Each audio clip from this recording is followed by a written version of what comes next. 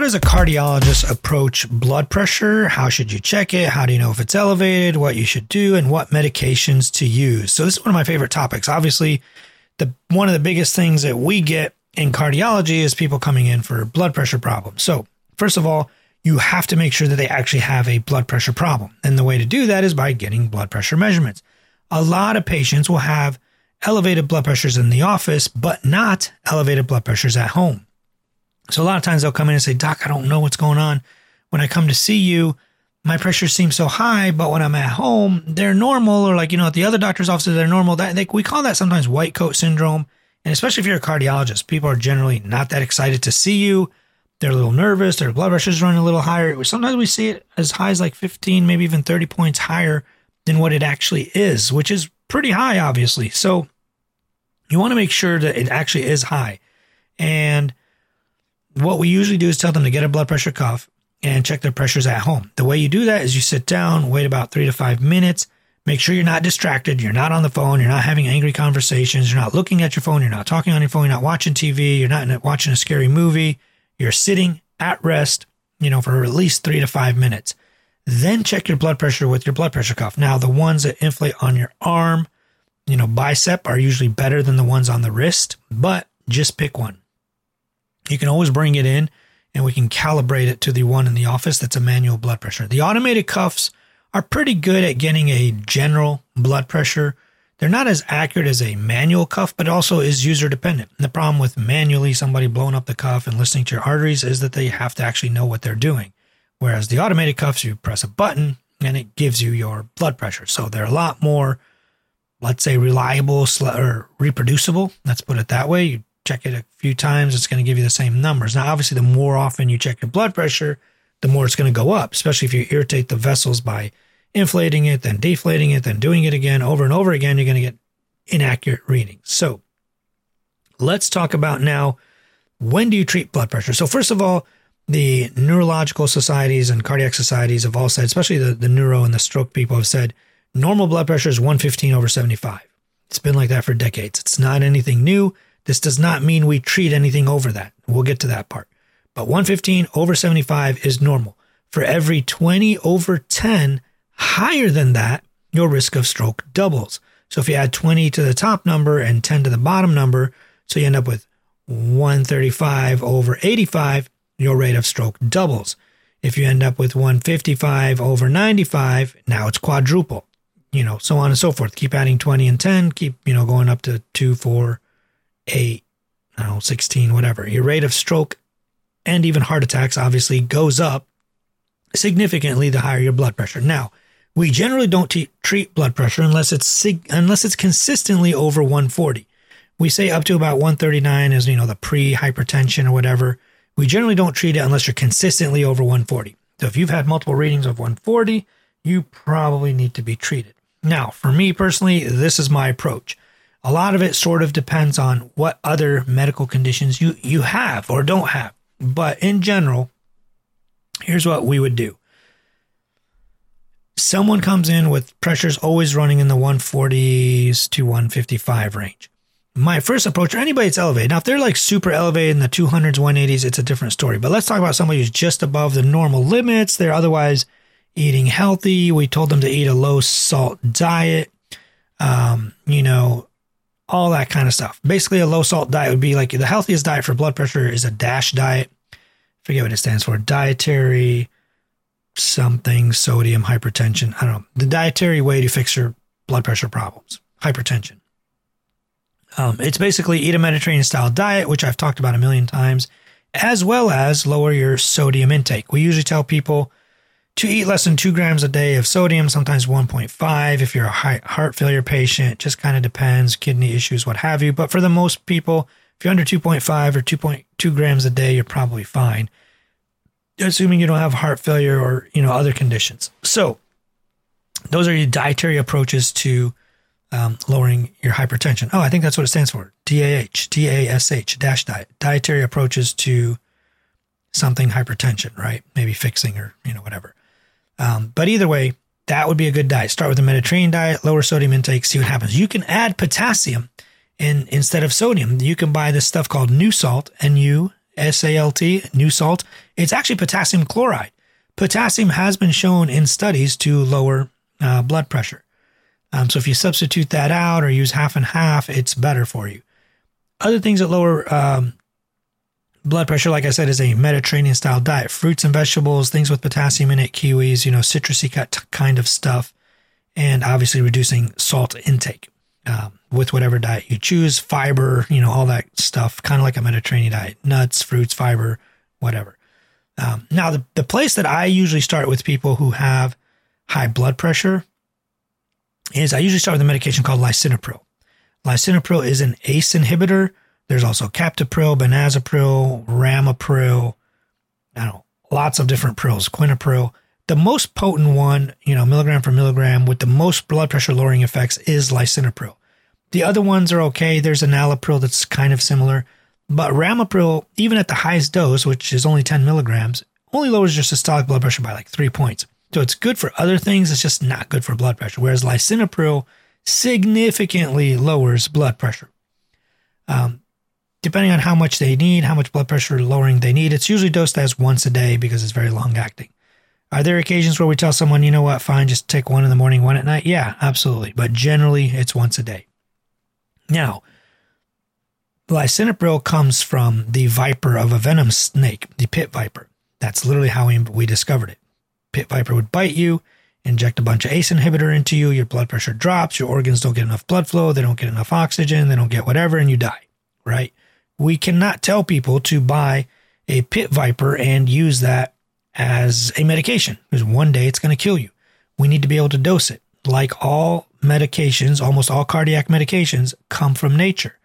This is one of them. So we purify the molecule, the lisinopril, we put it in a pill form so we can dose it and so that we don't kill you. Now, the only issue with lisinopril, two things. One, which is more common, 3 to 9% of people maybe, depending on the study, will get this dry hacking cough. And it's a weird cough. We don't know when you're going to get it. People do get it. Some people have been like on lisinopril for years and like suddenly start getting this dry hacking cough. Now, a lot of times it's something else. It's bronchitis, it's wheezing, they have COPD, asthma, whatever. Just make sure it's not any of those things. Don't just blow it off. But definitely if they get a dry hacking cough and they've checked all the other stuff, it's probably the lisinopril or that whole class, ACE inhibitors. You can change it. The other issue is some people get this thing called angioedema, which is a mouth, lip, tongue swelling. This is a life-threatening emergency. If you get this, please go to the emergency room and you need to be treated. It's like an anaphylactic reaction. You can never be on these medications again. If you get the cough, we can stop the medicine, switch it to something else, see how you do. If the cough goes away, we can restart the medicine to kind of see if it comes back, to see if it really was the medicine. With angioedema, no. If you get angioedema, get the hell to an ER, let them fix you, treat you, watch you, whatever, and then we'll move on from there. But you will never be on ACE inhibitors ever again. That's a life-threatening emergency. In the old days, we used to tell people that African Americans should not be on lisinopril or ACE inhibitors. We used to think they had more angioedema than the general public. More recent meta-analyses have shown that that's not true. If you want to avoid it, that's fine, but generally, that is not true. The next place I usually start with patients is the opposite of ACE inhibitors, which are ARBs, ARBs. The ACE inhibitor works on one end of the receptor. The ARB works on the other end. These are like losartan. And I usually just start with losartan. There's telmisartan. There's a bunch of them. But losartan is easy to dose. It's equivalent to lisinopril in its efficacy. That would be like if somebody had the cough from lisinopril, we'd stop lisinopril, we'd switch them to losartan, see if the cough goes away, then re-challenge them with lisinopril. Because ARBs are not superior to ACEs. ACEs are superior in every way. Like every study that's ever been done on heart failure or blood pressure, whatever, any studies that have ever been done, ACE inhibitors have always been like the top. And ARBs came along, which are on the other end of the receptor, to see if they could challenge ACEs. They found to be not inferior, but there's definitely not superior. And this is just maybe a technicality in medical research. Maybe if you don't know enough about medical research, there's different ways of doing studies. You can try to prove superiority, which is a very high bar to prove. If you brought on a new medication and you want to prove that it's better than lisinopril, it's a very difficult bar to prove. So a lot of times they'll design studies to just show non-inferiority, where it's not superior, but it's also not that much inferior. It's not equivalent, but it's not that much inferior. So it's kind of like saying, we know it's not better, but it's probably like the next best thing. It's kind of a way to put it. So losartan would be my second option. Now, if the patient's blood pressure does not get down enough, the next best thing to add would be a low dose chlorothiazide. Like you could use hydrochlorothiazide, chlorthalidone, and dapamide, any of those. Those would be excellent medications. And dapamide so the ones that we generally use are chlorthalidone or hydrochlorothiazide. Very rarely do we use anything else. And dapamide is one of them that is not much of a diuretic. It's more of a vasodilator. But same thing with hydrochlorothiazide and chlorthalidone. People think they're thiazide diuretics, so they're like, oh my God, there's a water pill. Yes and no. It's a little bit of a water pill. It has some of that effect, especially the first 2 or 3 days that you're on it. You might notice more diuresis than usual. It dumps sodium, which really helps. If somebody can't adopt a low sodium diet, then a hydrochlorothiazide would really help. Even at a low dose, like 6.25 or 6.5, 12.5, whatever. Usually I'll personally never start less than 25. If I'm going to put you on hydrochlorothiazide, I want to know what the full dose does. The problem with it is that it's more diabetogenic at higher doses. At the 6.25 dose, it's not that diabetogenic. 12.5, a little more. 25, yes. No one should be more on like 25. There should be nobody on 50. There should be nobody on 25 twice a day, 50 twice a day. Like none of that. It's just way too much. Also, in old people, you probably don't want to put them on hydrochlorothiazide. They dump sodium. They get confused. They have all kinds of issues. So old people, I try to avoid it, or I use it in conjunction with lisinopril or losartan and at a lower dose, because you get a huge reduction in blood pressure when you combine a ACE inhibitor or a ARB with hydrochlorothiazide, with chlorthalidone. All the studies that have been done were done with chlorthalidone, but we use hydrochlorothiazide because it's just more available and just easier. But either one. But definitely I would use a low dose, start there and kind of titrate to effect. As a cardiologist, by the time they end up with me, they're probably going to end up on just 25. I'm not going to mess around with the 6.25 or 12.5. They're just going to end up on 25, see how they do, watch it in sodium a little bit, and then go from there. Now, with ACEs and ARBs, initially, we used to check potassiums a lot, and it just tells you how far back I go. We used to check potassium, a week or so later, just to make sure it's not causing any like renal issues. Those are kind of the mainstay of blood pressure medications. The rest of the medications do also lower blood pressure, but not as much. But I'll get into some of them. First, let's talk about the ones that do lower blood pressure. You guys will be surprised that beta blockers don't generally use for blood pressure, especially certain ones, unless they have certain disease conditions, but we've even gotten away from that. But let me start with the ones that are known to reduce blood pressure. So next is a medication called hydralazine. 25, 50, 100 milligrams 3 times a day. That's the issue. The nice thing about hydralazine is it doesn't kill your kidney function. So if they can't be on lisinopril or losartan because they have bad kidneys, you can put them on hydralazine instead. That's a very good option in that case. That would work. There's another medication that's a potent vasodilator called minoxidil. We usually use that as a last resort when all else kind of fails. The next set of medications will be the beta blockers that actually do lower blood pressure, and it's almost all of them.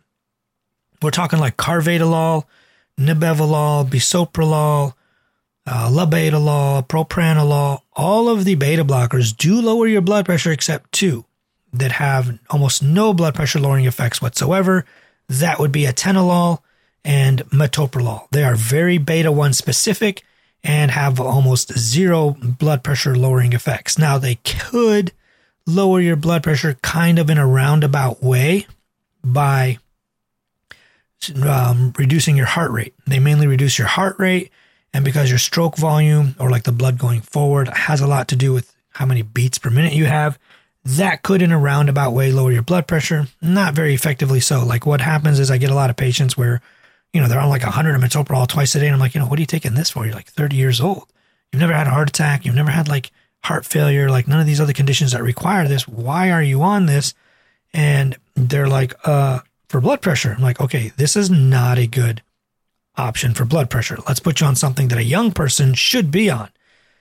And that would probably be like lisinopril, because there's no fatigue, there's no diabetes. Like the problem with beta blockers too is they're diabetogenic. So you got hydrochlorothiazide, the thiazide diuretics, and beta blockers that are a little bit diabetogenic.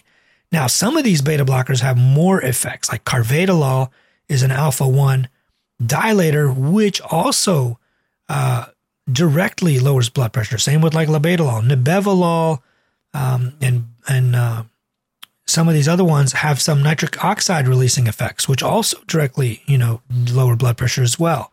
But generally speaking, in a young person, you do not want to put them on beta blockers. First of all, there's weight gain because they blunt your adrenaline, right? Just think about it that way. You need energy. You don't want to be fatigued. It can blunt your libido. They can blunt your energy levels. You have no energy. You're depressed. You're fatigued. You're tired all the time. Like it has a lot of, the higher the dose, obviously the worse. But even at, lower starting doses, you don't want to like get, into beta blockers in young people.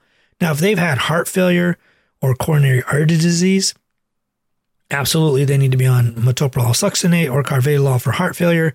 Beta blockers in coronary artery disease post-heart attack, we do recommend, but we're getting away from that, kind of long term. Once they demonstrate that they're fine and they're doing okay, we've found that it isn't as helpful as we once thought, right? So that's that.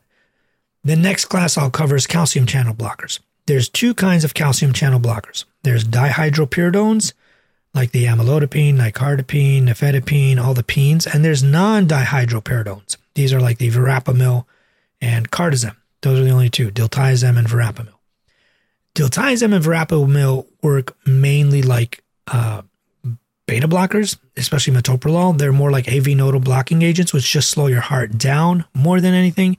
They do have some vasodilatory effects and can lower your pressure a little, but generally speaking, they are mostly a heart rate lowering medication. That's why you put people on cardizem drips for AFib and stuff like that. But generally, I don't use those for blood pressure lowering at all because they're not that good at it.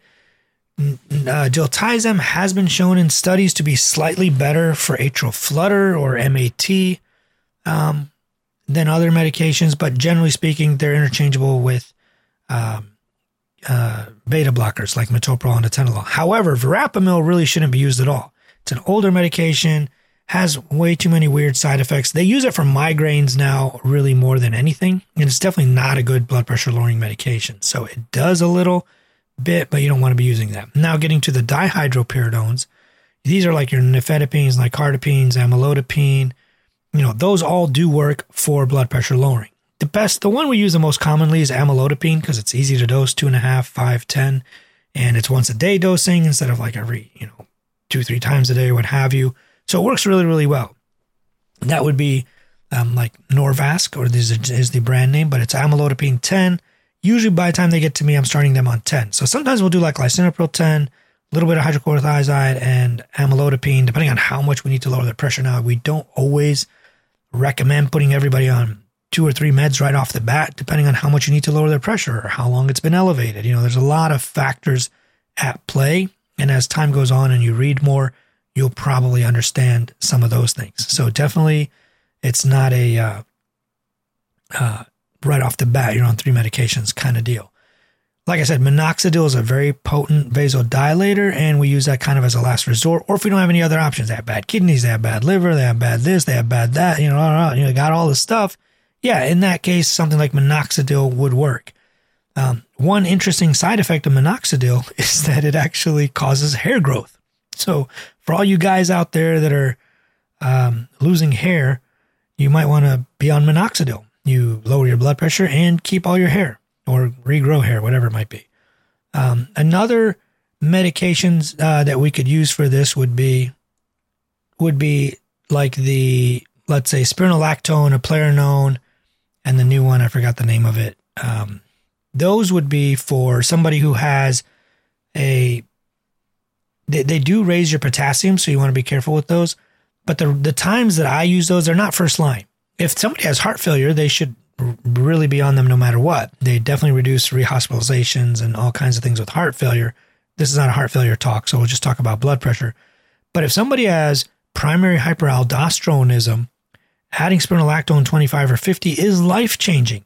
And the way you know they have that is you got to do all these crazy tests. You don't need to do it. If they have a chronically low potassium, they're always like 3.1, 2.9, 3.2, 3.3. They've always been low their whole lives, and they have really difficult to control blood pressure. They get sent to me because like, doc, we put them on everything. Nothing's working.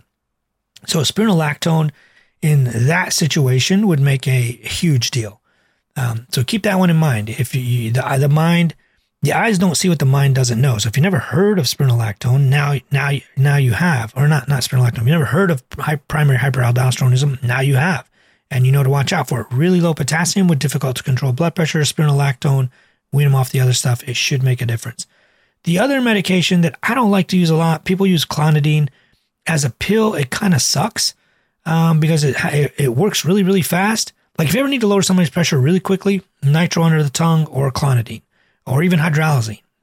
Those lower your pressure quickly. If you don't have an IV, you could use those. Nitro under the tongue is probably the fastest, then clonidine and hydralazine. But clonidine, it's very centrally acting. It really affects your mind. It sedates you almost. It crosses the blood-brain barrier.